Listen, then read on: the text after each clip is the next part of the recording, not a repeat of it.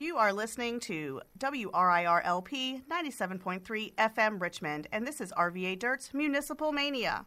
This is Melissa. I'm Jessie. And Francesca. And welcome to this week's edition of RVA Dirt's Municipal Mania. On the February 28th edition, we light up the soundboard to talk about the cigarette tax and to put out all the butts with District Councilperson Parker Agelasto. We're professionals. During City Council deliberations about the meals tax on February 12th, Agelasto announced that he would be submitting an ordinance. During City Council deliberations about the meals tax on February 12th, Agelasto announced that he would be submitting an ordinance to impose an 80-cent city tax on cigarettes. Ordinance 2018-031, henceforth will be known as the cigarette, ciggy, or cig tax, would add a new section to parts of city code to impose a tax of 4 cents per cigarette, or 80 cents per pack, and the revenue from the tax would be credited to the Special Reserve Fund for schools. This is the same Special Reserve Fund that will be credited with the revenue from the 1.5% meals tax increase. Of note, the ordinance defines cigarette as any slender roll of cut tobacco in closed paper and meant to be smoked, which means this is literally a cigarette tax, not a tobacco tax. Wait. Just the cigarette tax? What about blunts? Nope, can't tax it. Dillon Rule. Pipe tobacco? Nope, can't do. Dillon Rule. Black and Mild, cigarettes, chew. That's a big old tobacco field full of nope. Damn you, Dillon Rule! The cigarette tax was on the agenda at the February 15th meeting of the Finance and Economic Development Standing Committee. Committee members are Agelasto, 7th District Councilperson Cynthia Newbile, 9th District Councilperson Michael Jones, 4th District Councilperson Kirsten Larson, and 2nd District Councilperson Kim Gray. Also in attendance was 8th District Councilperson Reva Trammell, who was not allowed to vote, but she was given an opportunity to speak. During citizen comment, a couple of people spoke in favor of the paper for health reasons and to help the schools. In addition, several people spoke in opposition to the paper for reasons ranging from, look at all the good Altria does, to, but taxing cigarettes will cause Philip Morris to take all of those jobs away and the factories will shut down. Just look at Petersburg, would you? to, this will kill the convenience store owners' profits and run them out of business. All of which were arguments very similar to those restaurant owners made to argue against the cigarette tax. For the meals tax legislation, committee members Newbile, Jones, and Agelasto voted in favor of the tax, while Gray and Larson were the lone no votes. So how did RVA government respond to taxing a different industry?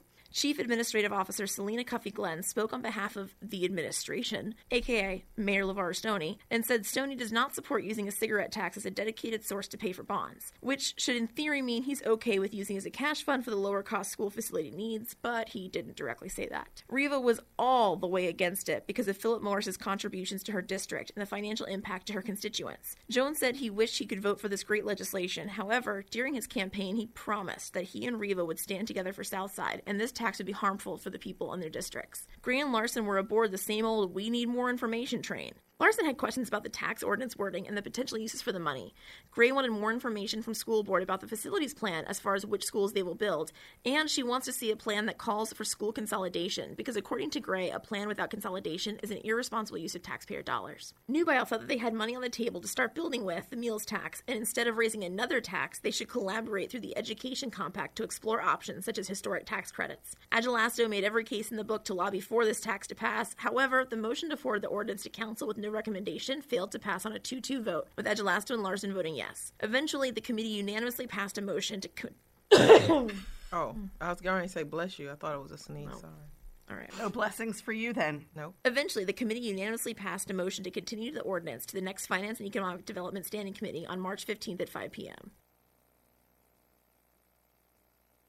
All right, so that brings us today to interview. We have our 5th District Councilperson, Parker Agelasto. Welcome.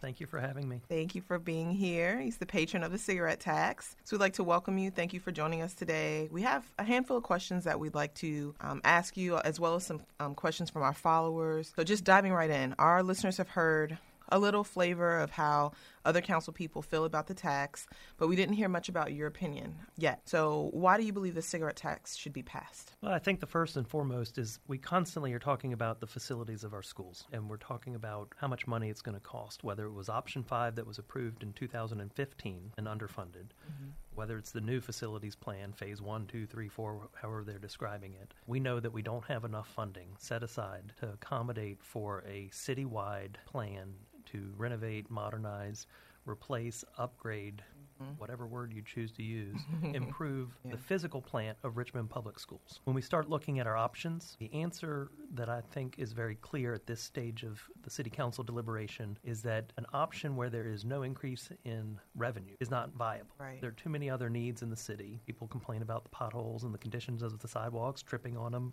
creating additional liabilities. We have to respond to all that in addition to schools. And therefore, if we can find new revenue sources that have not been tapped before and identify those solely, $1 comes in and $1 goes out, and it's being restricted for the use of public schools. To me, that's where we're going to be better served to try to earmark. We did that with the meals tax. We also did that with the meals tax when it was approved for Center Stage. And we have 4 new schools that are getting funded partly through that increase in the meals tax. This last go-around brought onto the table $150 million for a facilities plan that currently is adopted by the school board for $750 million. Right. It's a drop in the bucket. Doing a cigarette tax, in many ways, is an option because when you look at what taxes the city already levies, this is the only major tax category that is available by the rights given to us from the General Assembly that the city does not levy. So if you're going to say, well, we've got a real estate tax of $1.20, let's raise it. We're already high. We want to raise the meals tax. We want to raise the admissions tax. We're already the highest in the region for any of that. Yet we don't have this other tax. It's not even on the table as an option. This brings in a different source of funding that we could potentially bring.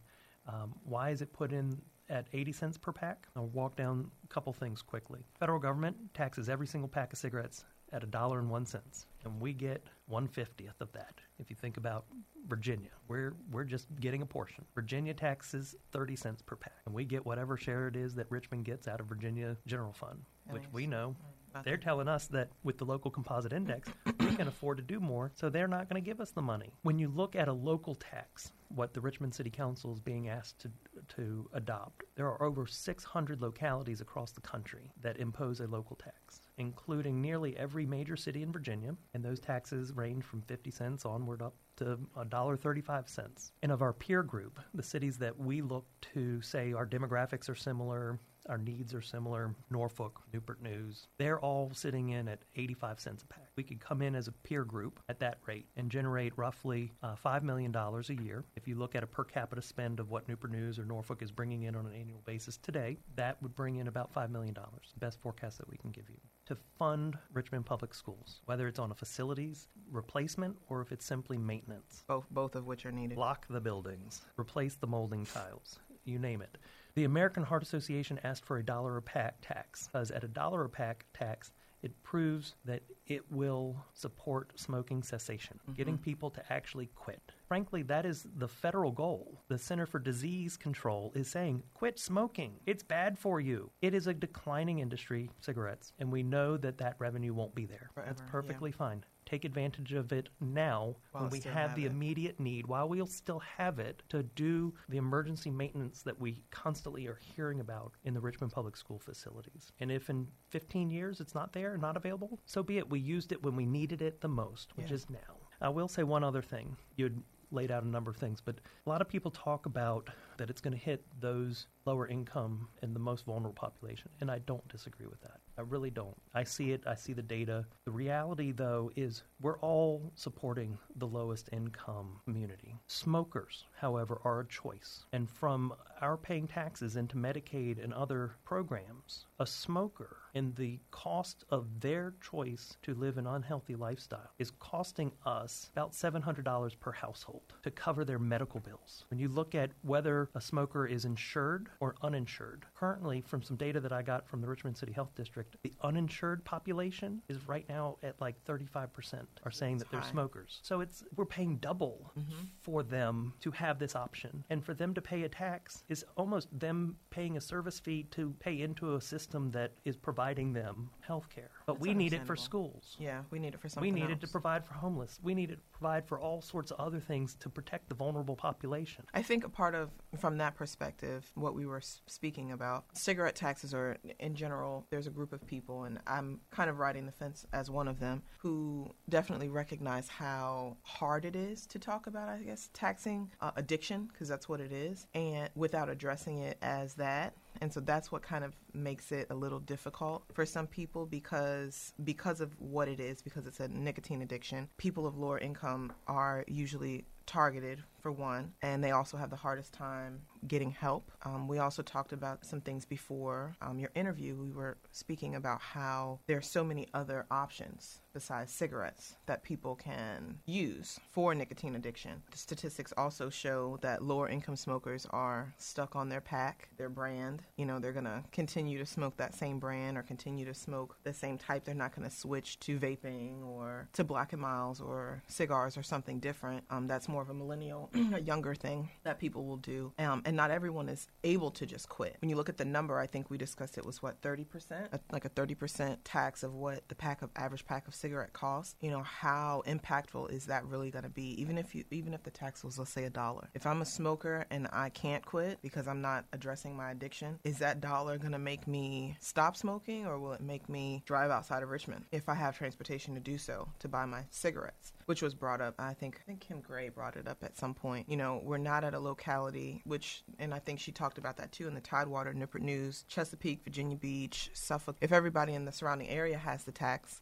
there is no such thing as driving. I mean, you got to go pretty far to escape the tax. But here in Richmond, you could just go to Henrico or somewhere else. How is that different than Newport News? Newport News, which we're looking at as a comparable city, sure, Hampton's on one side, but somebody's not going to go through the tunnel. They're going to go to James City County, which doesn't have the tax. And if Newport News can show us that that's viable, people were saying, well, what about Petersburg? And Petersburg implemented the tax. And I saw in this month, in February, that they have outpaced their forecast for the current budget year for the cigarette tax. More revenues are coming in than they had budgeted. And people were saying, well, it was a decline. I've talked to a couple of people who know a lot about budgeting, and they say, yes, you're going to see an immediate responsiveness to the tax. But in about a year to 3 years, it's going to level out, is a consumer tax. So they're going to buy it where it's convenient for them to buy. They're Especially going to if they don't have a choice. Then and now. Now, I'll say something, and we can talk a little bit about this, but the convenience stores were a large group that came out and spoke in opposition to this. They did. And I've done some data, and I've got plenty of convenience stores in the 5th District. A third of their sales come from alcohol. A third of their sales come from cigarette or tobacco product. And the other third is the soda, the chips, or whatever else they stock. Now, by tobacco products, what's the number of cigarettes in there, or does that include all That tobacco? includes all the tobacco products, Okay. and I haven't all asked of them which are not to break taxed. it down. Okay. Correct. And at least in this proposal, they're not all being taxed. What do they advertise on the outside of their buildings? They're basically luring you in to buy those products. This is something that through the Richmond Healthy Corner Store Initiative, we wanted to bring fresh produce into these corner markets. We wanted them to be a local supplier of the food pantries that residents need access to in these food deserts. And yet they still would rather cover their buildings with cigarette ads, with alcohol ads, and be located within proximity of schools. And, we got to change that behavior of the local corner store and ask our residents to step up and say, look, we want healthier things to be sold out of this building and to shop and believe in that. But until that changes, of course, Richmond is going to have a higher smoking population than the national average or even the state average. I mean, I saw right now in the state of Virginia, it was somewhere around 14% of the state population still smokes. And in the information that I got from the Richmond City Health District, it's over 20% of the city of Richmond population smokes. That is much, much higher than the national average.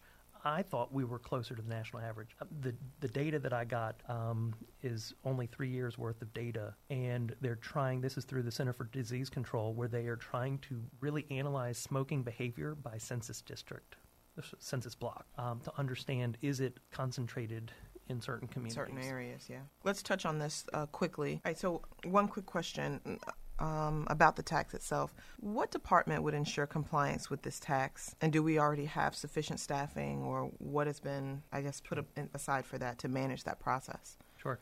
So it would be the finance department. It would be under revenue administration.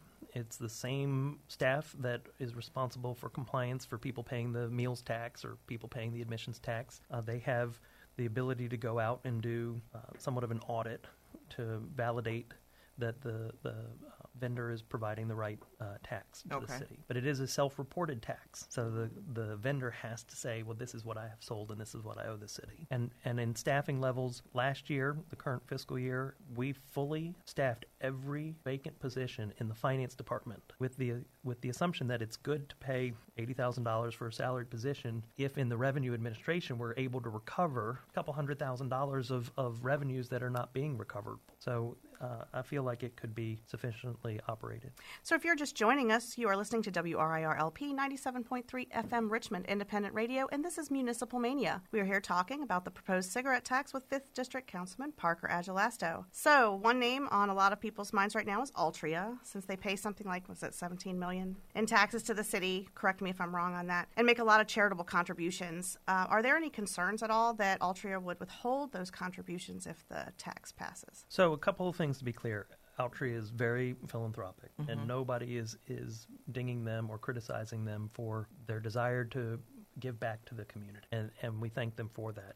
Secondly, I can't validate any kind of tax information because, frankly, City Council doesn't have access to individual taxpayer information to say, are they paying $17 million? That's something that their staff have put out there, and so I would expect that that's accurate. Altria is a troubling conundrum in Richmond. Yes, they are the largest real estate holder in the city of Richmond, and we can't annex, so we can't grow, so yes, we've got to make sure that we're maintaining our largest real estate holder. They used to be one of our largest employers, and over the last decade, they've gone from roughly 7,000 employees down to about 3,600 employees. In a decade, they've shed about half of their workforce. That is after the city council helped them with this $12.5 million grant to build the Downtown Research Center that was supposed to bring more employment. And I think the research center is actually doing well. I think Altria knew that they had to change their business model. And from what I understand, they've already announced that cigarettes are not the future of their business, that they have had to transform their business model, and that they've been looking at other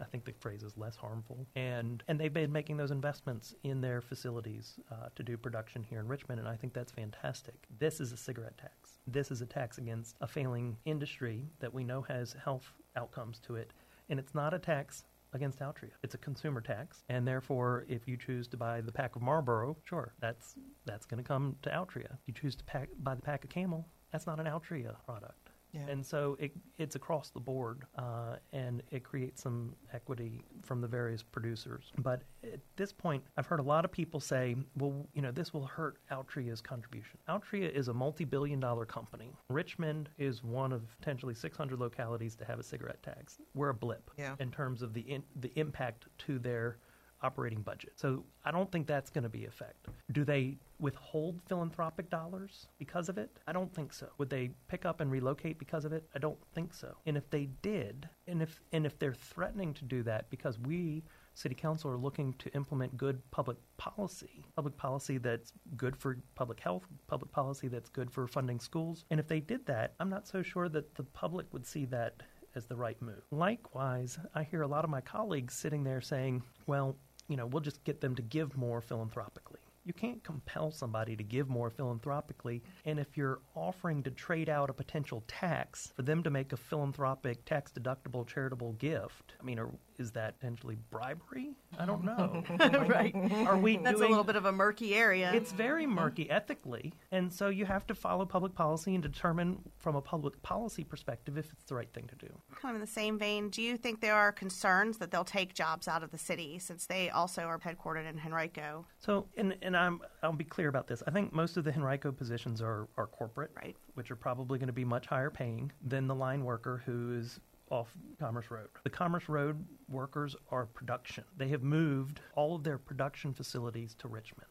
There is no other plant. And I don't think that they would open another plant outside of the city limits just because of the capital cost of doing that. The research park, again, it's a huge, very expensive facility that the city did an economic incentive to lure it here. And if they picked up and started moving it elsewhere, it only proves the public cynicism about these incentives for corporations to come, and then when the money dries out from the locality, they leave. They go. Yeah. That's not the long-term play that I think the council at the time that they made that decision back in 2005 or when it was, that certainly would not have been the intent. Is it true that Altria is exempt from the machine and tool tax for their research facility in Richmond? So the biotech park exempts most all of, whether it's Altria or another company that's in that biotech park, from certain taxes. And that is a provision of being within the park. Do you have any idea how much money the city might be losing out on by providing that exemption? I haven't run the number,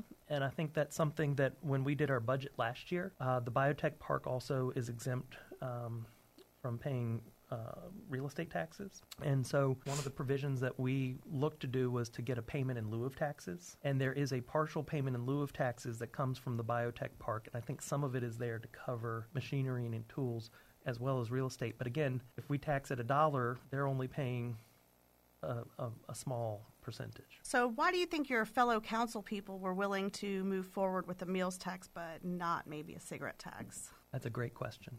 And it's probably one that you would be best served asking them. Oh, we probably will. But for me, and I voted for the meals tax, for me, the big issue is where are we going to find $750 million to help schools throughout the city and not just do 4 more schools? This is a big question. It is a question that, as we had the meals tax discussion, is largely about the future of Richmond and whether or not we will keep people in Richmond rather than being able to attract them as they age and have a family and children begin to go to school, and whether they pull them out at 2nd grade or 5th grade or whatever grade they choose to pull them out. There's still a major portion of the city of Richmond's population that are not sending their kids to Richmond Public Schools.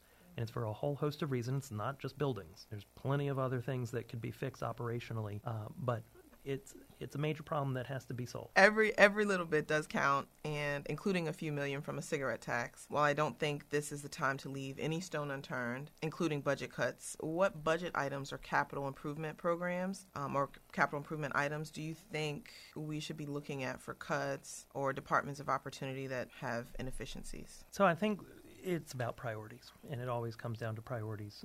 And frankly, last year, the city council, through the mayor's proposed budget, we didn't do too much change to the non-departmental. But non-departmental is grant money outside of this agency or that agency. It's almost saying, well, you can do it better than us. At some point, we had grown the non-departmental where it was such a big percentage of our budget. And we were underfunding schools and fire and police. But we're giving all this grant money out with what accountability, what outcomes? And the mayor proposed a budget that the council adopted that really carved back a lot of that grant funding. And I think a lot of nonprofits felt it. And I feel bad for them because you wouldn't want to necessarily cut somebody's budget 50% because they lost a grant. But at the same time, they can't be so reliant on city. There's got to be diversification. So that was an area that got cut back. But a lot of these economic development grants are in that non-departmental budget. And we've got to ensure compliance on those. Next year, the $1.25 million annual payment to Altria is going to go away. Great. That should open up some room in the budget. But we still have all these other economic development incentives. That's great as long as they're performing the way that they're supposed to be performing with the number of employees and the average wages and all of that, and producing the tax revenue that was forecasted. We at the city don't have a good measure for judging future revenues, and this is the argument that I've been making for the Redskins. What they projected in 2012, they can't even tell us what today has actually occurred. And that is very frustrating. So how can you ever judge performance? To me, if you can't judge it, if you can't measure it, then you shouldn't be doing it. I would frankly say that the Main Street Station shed and the subsidies that are provided to make sure that this event hall and everything is working, not exactly the concept that was originally presented. And frankly, the construction, it's gotten so delayed. 17th Street Marketplace has gotten delayed, so it's not allowing for the train shed to operate at full capacity. So we're being asked to subsidize it. Last year, we were asked to subsidize it with $1.7 million of general fund. $1.7 million that wasn't going to somebody else's budget. Social services, schools. For what? An event hall. We don't need to do that. Let sponsors come in, let other people prove the business model that was the justification for making the investment. So cut that. The council last night authorized this Redskins refinancing, and there's still this $500,000 local contribution. Well, you know what? Maybe we need to have a budget amendment that says that the city will not spend a dime of its own resources to fulfill the local contribution. When we have the police officers out there helping to direct traffic and stuff, we're paying that. We pay that out of the general fund. And the Redskins were saying, no, you can't get any contribution for that because you would have to do that because of the event. Well, when sports backers host the Monument Avenue 10K, they pay for the police officers at the intersection. I don't know why we don't turn around to the Redskins and slap them with the bill for their events. So we've got to be smart about using our budget for our priorities. I'll say that there are some other areas that I frankly feel that we haven't been doing effectively enough. In the back of the budget book, it's called Schedule A, Appendix A, whatever you want to call it, the list of all the fines and fees of any charges that you're going to incur in the city of Richmond. And it's a long list. Some light reading. Those fines and fees haven't been updated In a while. on a regular basis. And I'll just give an example. And granted, the parking enterprise is separate, but a parking ticket in the city of Richmond, the base parking ticket, if you're downtown and you get ticketed, $20. You park in a parking garage for the day, it's probably going to cost you $25. And the last time I think the parking ticket was increased was when Tim Kaine was mayor. So, I mean, and we've got more and more people, and it's not, they reduced the parking tickets because they wanted people to come downtown. Well, okay, people are downtown. I don't think it's that people aren't downtown. It's just that there's just nowhere to park. It's nowhere to park. And I'm not, that might be a bad example. Yeah, no, it's actually a good one. Yeah, but it's a good one. The Free Press reported that our code, the city code, says for your vehicle registration, you're supposed to pay what the state charges. And we tell DMV what to collect on behalf of the city of Richmond. Well, they had given DMV a number that wasn't equal to the state. But it was what was in our Schedule A. And we hadn't kept up with the state, which was per our code. And I think the Free Press reported that was about $1 million of revenue that we didn't collect from people who own cars in the city of Richmond because there was, a clerical error? And it's $1 million. That's crazy. Let's clean it up in the Schedule A. That's a great area to clean up the budget. I'll also say, frankly, I think that there's some areas that could do better. So I wouldn't necessarily look to cut their program. But there needs to be more of a tie between the budget resource allocation and performance and outcome. Output. Mm-hmm. Let's just say code enforcement. Every day you're supposed to do, 10 inspections. Well, I could go to one block and go to 10 houses on one block and do my inspections pretty quickly. Or I could actually target those that are the worst and really try to make a difference, even if they're geographically spread out. And I think it's more about getting the outcomes. What do you want to make sure that people take away from the cigarette tax? And what are you looking for the community to do to support this legislation? The takeaway is that while it's not necessarily what people want to do, it's what we have to do. We have been talking about Richmond Public Schools and the underfunding of the facilities for way too long. We have talked, I had a district meeting on Thursday night and Superintendent Cameras was there, and I had a mother literally in tears with her 5-year-old daughter trying to comfort her. I wanted to reach out to her. It was so heart-wrenching. And her statement was, I don't want the Taj Mahal for my daughter. I just want a building that she's not going to be exposed to cockroaches and rat feces. And to me, that's stuff that we should be able to fix without having to necessarily spend. We don't have to build a whole new building, and she's not asking for a new building. But we need these maintenance monies to get in there and to really do some overhauls now so that these parents are not afraid that because their child is going to be in Richmond Public Schools, it's going to create a lifelong health hazard that is going to put them back from a learning curve. That's the argument for the meals tax, but the meals tax is going to new construction. We haven't yet solved this maintenance issue that we have already for with the buildings 40 other schools. Mm-hmm. And when are they going to get it? And I'm waiting on a list from the school superintendent on projects that are less than $5 million. Yeah, you mentioned that before, yes. So that we can see how many could, in fact, get accomplished with this money now. Fast, right now. Fast. Yeah. Cash infusion now. And it might not be there in 20 years, but it's now. And the community, I've had so many people reach out to me and say, that is the right thing to do. It's good public health policy. It's good funding for the schools. Even if it goes away, get it while it's there. And all I say to them is write to Mayor Stoney. If you live in the 5th District, you know I'm the patron of the paper. You don't have to convince me. Yeah. You don't need to flood my inbox with another 600 emails. Yeah. You need to advise Mayor Stoney because he also represents you in the 5th District. You live outside of the 5th District, certainly contact the mayor, but also contacted your elected official and voice your opinion to them. They will represent the people if they hear from the people. And come down to the Finance Committee meeting March 15th at 5 p.m., and then it may come back to the City Council after that.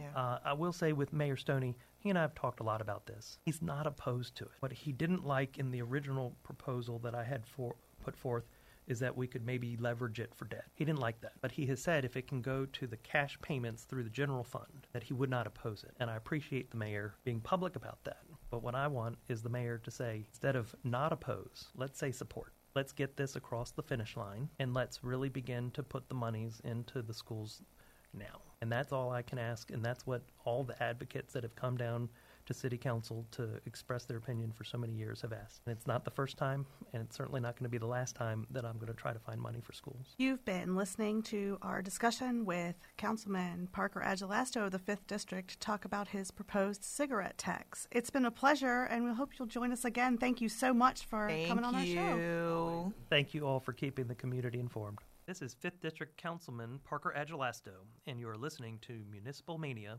on WRIR LP 97.3 FM, Richmond. So before Mr. Agelasto came on, the three of us decided to have a little roundtable discussion about the cigarette tax and cigarettes in general. So here it is. Enjoy. All right, so I think probably a pretty good place to start with the cigarette tax is on some of our opinions, and I know each of us have kind of a different take on it probably. I think, Francesca, yours probably is more different than both of ours combined, at least. So if we want to start with you. We can. It's not that I'm opposed to it. I just have some concerns as it relates to how cigarette tax, as well as just the cigarette industry, the tobacco industry in general, targets lower income smokers. From a consumer perspective, lower income smokers tend to suffer from nicotine addiction more so. My concern is that, which is I'm sure probably why Jones and Trammell both stepped up and said no to the original vote. You know, it's tough because addiction is not something that I guess will be talked about in this conversation about the tax, but I think that's why it feels kind of awkward for me, because we're essentially benefiting from people's addiction, and it's going to disproportionately affect a certain group of people to the benefit of everyone else. And because that's not noted or it's not mentioned, it just feels wrong. I'm not sure what can be done about it. For some of the same reasons I've heard some different people. I've heard Kim actually speak up on it at a local town hall that just happened, and she said, well, you know, cigarette taxes affect certain people because folks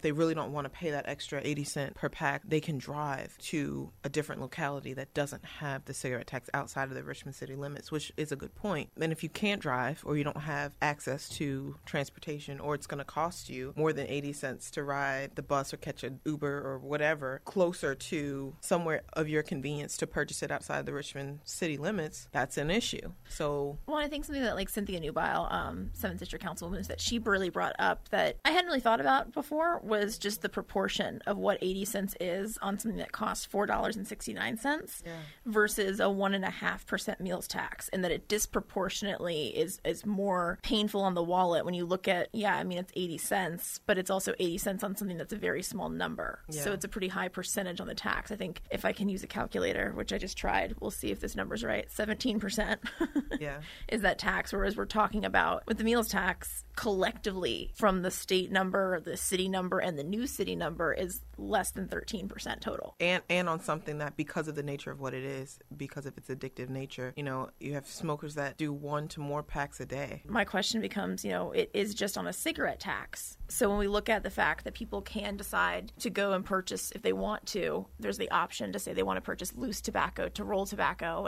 or roll cigarettes rather, or they could use other forms of products such as the Black and Milds or chew, whatever the case may be. But I've never been a smoker, so I don't know if that's really a realistic option. I'm not a smoker either, but during some of my studies at JMU, I was substance abuse major and psychology major. And a part of a lot of the studies show, especially with nicotine, by it being so addictive with its nature, the addiction itself does not change or does not vary from person to person. It's the way that their socioeconomic status can affect their addiction. And so when you have older smokers, for instance, elderly smokers, they're going to be far less likely to switch from their traditional cigarette that they've smoked for a long time to then switch to Black & Milds or switch to loose tobacco to roll.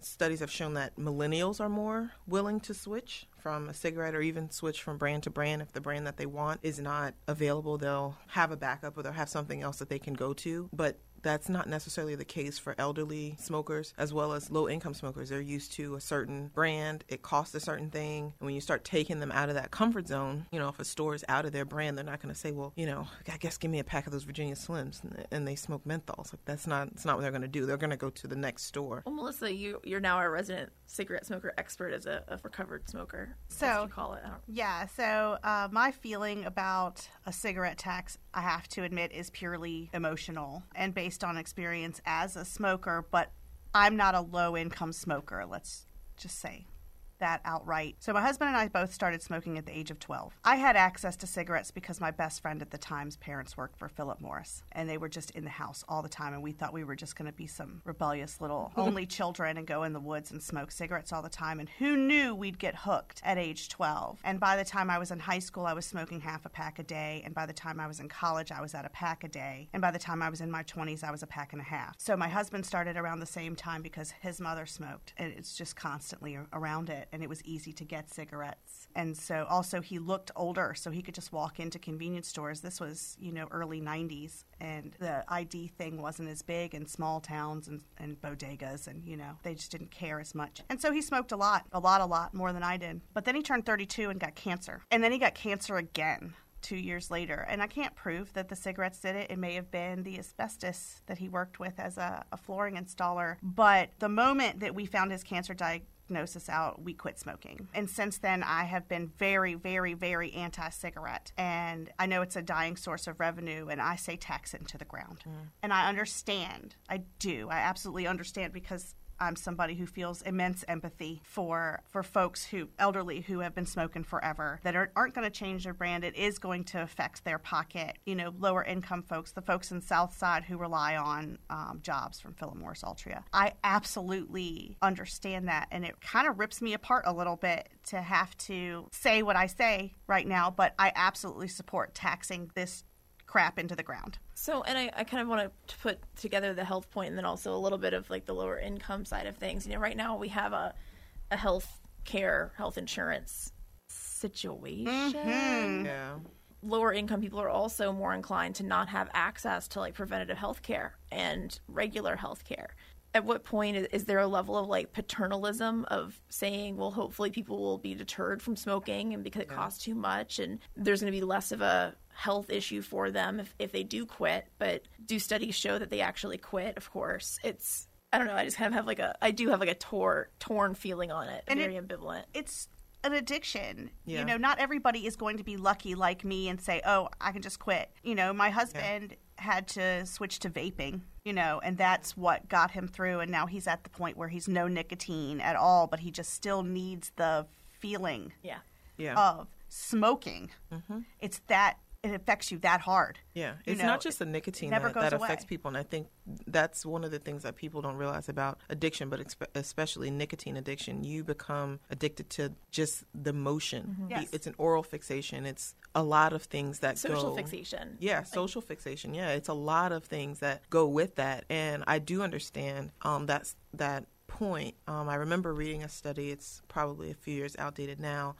and they were talking about as the price of cigarettes continue to increase, and that's, causing so much cross-state lines, theft, interstate commerce, theft with people driving to one place and buying illegal cigarettes and back and forth because the price is so high. And I wonder if, with the health reasons, people know that cigarettes are terrible, but they still smoke them. And even if you tax the bejesus out of them, you're still going to have people that are going to, not buy their groceries or not pay something else to feed that addiction because of what it is. Right, because there's not always a replacement. And I know in a lot of addiction therapies, that there's always some sort of replacement for the addiction. You do. You replace one thing for another. Yeah. And for me, for a while, it was... Jesus. Yeah, like There you with go. Jesus, exactly. 12 steps. 12 steps. Or coffee. Or coffee. I was about to say, so when I stopped smoking, I replaced it with coffee and gum and mints. Yep. And then I realized how annoying I was, chomping, and how, like, tweaked out I was on all the coffee I was drinking. And then I just stopped. But not everybody's that lucky. Like, not everybody can just do that. Yeah. And so what do we do if we've taxed people enough and they stop smoking and there's no replacement for them? Yeah. Is that a tangent type of question? Is that even relevant?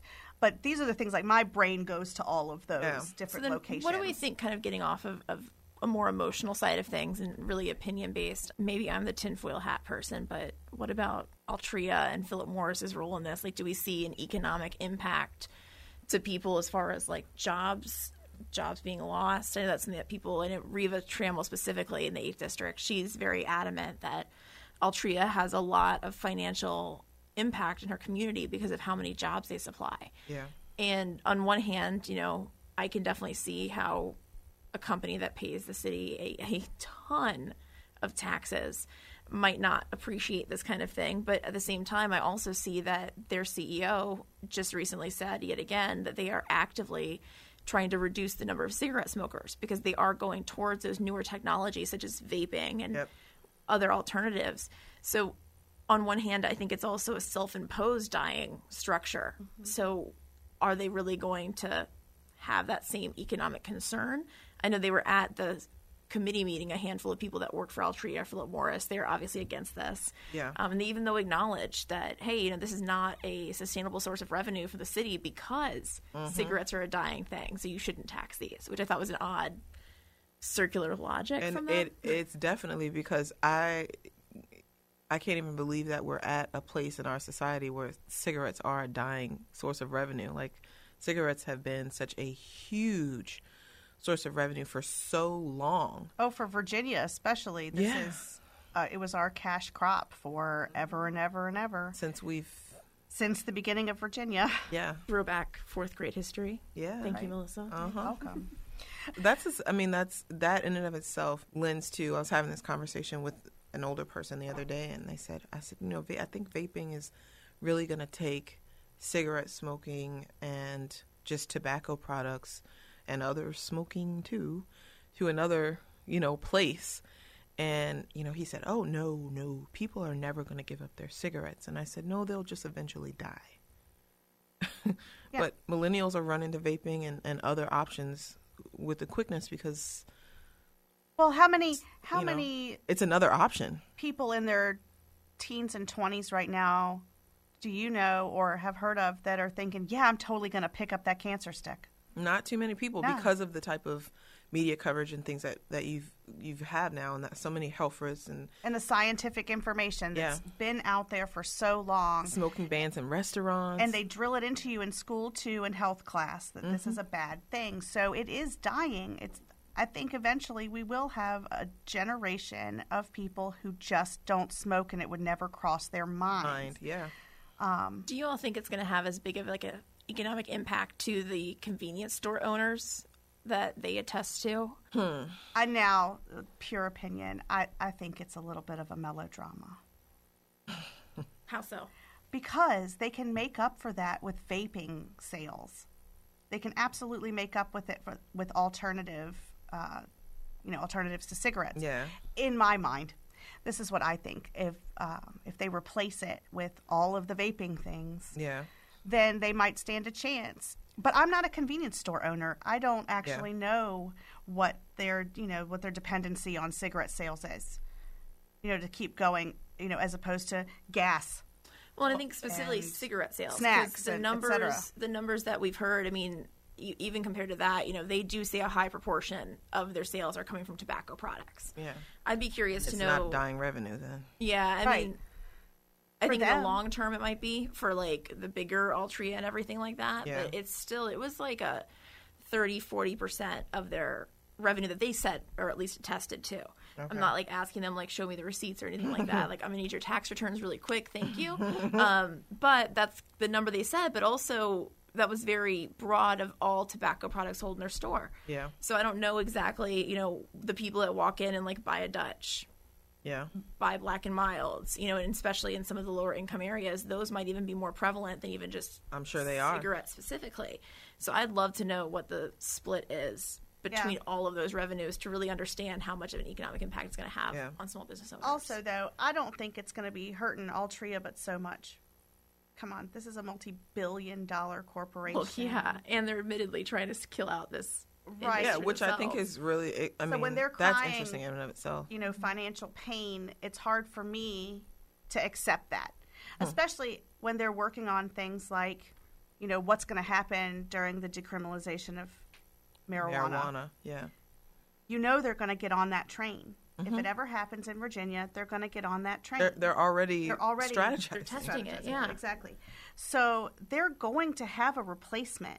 Yeah. Because people are going to be all over that. Oh, I can buy it legally and you can tax that and it will go benefit whatever. You can go to a dispensary instead of whatever it is people do. Altria's argument about maybe their wallets hurting doesn't really resonate with me. I would like to hear more, I think, from convenience store owners coming up with facts and statistics, not just. Ooh, sorry. That is my. You sound like a Geico commercial. Sorry, I was looking something up. I was curious. I'm glad it wasn't like Pornhub. Oh, that would have been awesome. No, it was a Geico commercial, apparently. No, so we are RVA dirt. We're getting dirty up in here. Gosh. What I was looking up is in September 2017, I wanted to see the actual number because we've been talking about how like Philip Morris and Altria, maybe they won't have as much of a financial impact on them. And so it was then that they actually pledged $1 billion against the fight of traditional burn-based smoking, which is really the cigarettes. And so it's $80 million over the next 12 years to a nonprofit organization called the Foundation for a Smoke-Free World, which I think is really interesting, especially if it's supposedly one of their things that we think or our perception is it's going to hurt them so badly and it's going to hurt them so badly. That's kind of the fear-mongering or the fear concern where you now have, though, even if they come and say this is a negative thing for us, at the same time, it's a company that is actively investing kind of a lot of money into killing something that we're sitting here saying we shouldn't tax and get our cut of it while it's still around at least. Yeah, and a lot of people are saying we shouldn't because it's going to drive them away. And they're actively, which tells you, one, they've already got a backup plan already in place, and clearly they're not really that concerned about it. So this actually goes on to say that they're pushing into the vaping market. In the first quarter of 2017, their cigarette shipment volumes fell by 11.5% year over year on cigarettes and heated tobacco shipments outside of like vaping. That's massive. So part of me also says, like, how terrible would it be PR-wise and perception-wise where you're trying to break into a market that really goes towards with vaping millennials? I mean, how many people have had one of their millennial friends, myself included, I can talk to how many of my friends will sit there and immediately say, like, I'm never eating at Papa John's again because of that one thing that happened that one time. Yep. Yeah. I did. Amazon, all of them. Like, how many different, like, H&M, I think we had, like, an issue with them. I mean, you think a company would come out and say, I'm not going to give charitable donations because you guys are imposing a cigarette tax? Yeah, they'd eat that real quick. Yeah. And if that's the market they're pushing into, I think it would be a really bizarre PR move for them to do that. Yeah, I agree. I don't think let's hope they don't. Right. Put it that way. So outside of that, I mean, we've kind of run through a lot of the different arguments about the cigarette tax and just all of our opinions on them. I know personally, I just feel like at some point, this is yet another drop in the bucket of some way that we can start addressing facilities needs immediately with some kind of cash fund. I don't think we should use it for bonding. That doesn't make sense to me. I also, though, was not opposed to the meals tax by any means. I felt that there has to be other things, such as budget cuts, trimming the fat on maybe the capital improvement program, different places we need to look for this revenue. Yeah. But in the meantime, when you look and you see all of the problems that are in the schools, there has to be something that's an act now point. And to me, both of these revenue streams were them. And while I wish that our city council and our General Assembly would do things a little bit different sometimes, at the same time, I feel like it's our responsibility as constituents to hold them accountable for if you don't continue to find the funding, if you don't continue to make the budget cuts, we're going to have a problem come election time. So that's where I can get to a place where I'm in favor of both of these taxes, but I think it's interesting, and tell me what you guys think about the people who might have voted for on council for the meals tax with a lot of the same arguments that we just ran through that the business owners of the restaurants that they used. And now those same exact arguments are sufficient to protect people from a cigarette tax. Like, what do you guys think about that? Is that weird to anybody else but me, or it's why do you funny, think it is? But I just Interesting how people come to the conclusion that one thing is totally acceptable and the other thing is Exactly. not an acceptable form of revenue. Because, like, they discussed the cigarette tax last year in 2017. It was Parker again proposed it, Councilman Agelasto, and him and Chilbert were the only people. Chilbert, 3rd District Councilman Chris Hilbert, because somehow we haven't mentioned him yet. Let me make sure everybody knows on board with Netflix and Chilbert as a name. But they were the only people that ended up voting in favor of it, or that said notion that they would even be in favor of it. Everybody else said no, which is where part of my meals tax side of things was thinking, well, I already know that the cigarette tax is probably going to be a no. But I was kind of hoping that maybe this year, is it naive to say I wish things would be different? I wish that maybe people had a little bit more pressure. Like, what's still holding them strong voting against this? I don't know. I think Is it Altria? I think it is. Oh, come on, yeah. I mean, I'm just I'm saying. like waiting to. Can I don't. I say it? I know. Okay. So, It's the overlord. can we see some, campaign funds, receipts? I'm sure that probably is. When you look up on VPAP, which you can, Yeah. Riva's gotten about $2,000 in the 2016 election from Philip Morris, Altria, whatever. A handful of other council people have gotten $500. In the scheme of things, is $500 buying a vote? It shouldn't be, because that's like Oh, that is $500 from to get you a vote. Altria. If $500, if a $500 donation from Altria can buy your vote on a topic like this, we are in trouble. Yes.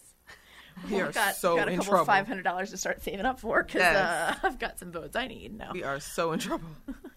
Oh, man, if that's how easy it is, I'm just going to dip into my savings and see if we can have like a little pug park or something. Oh my gosh! Oh dear. Right? I mean, I think that Who can I bribe for a pug park with my $500? because that's something I've been seeing a lot online is showing the receipts on who made what donations, and they're not the biggest amounts. So is it the bigger concern of everywhere else that Altria has their Fingers into, yeah. dirty little fingers? Yeah, it might Sorry. be. I mean, RVA dirty little fingers? RVA dirty Anyone? Hashtag, yeah. I think it could be because people don't like to talk. They don't like to talk about that. But I mean, it definitely could be, and even if it's only $500, people don't like to upset the big guy in the room. I think that even still, at some point, you were elected to make the best decision for your district, and if the information changes, the situation changes, what have you, you're still obligated to make the best decision for your district and the city as a whole. Tax it and move on, or don't tax it and give me something else. That's my only issue with all of this. You tell somebody this needs to happen, and we all know that it needs to happen. The schools are falling apart. There's all types of stuff. I mean, it's just the schools are in a condition where we need to do something yesterday. And people are saying, well, we don't want to raise the taxes. Well, then where are you going to find the money in the budget to shave down to fix it? And I'm not saying that there's not places in the budget to do that. I heard Paul Goldman gave 39 low-hanging fruits of things he'd like to see cut, in the budget that would create 12 or 16 or 14 million, whichever number he decided on at the moment. But the point is, that's not nearly enough, but it's some. It's a little bit. It's still change in the bucket. But if you're going to knock down something, a proposal, let's hear something else that you have. Because, you're standing up saying, oh, the kids can't wait. The kids can't wait. And they can't. But then when we're trying to get this thing off the floor, you're like, but just not that. Right. Okay, so give me a viable alternative. All right, y'all, what do you think? Are you good with taxing ciggies to help fund our schools that are in dire straits, or do you have ideas on other methods of finding the cash? Let us know. Hit us up on Facebook or Twitter at RVA Dirt to start the conversation. You have been listening to RVA Dirt's Municipal Mania on WRIR-LP 97.3 FM Richmond. Tune in next week when we'll talk school board. You might want to strap in for that one. It could get bumpy down that road.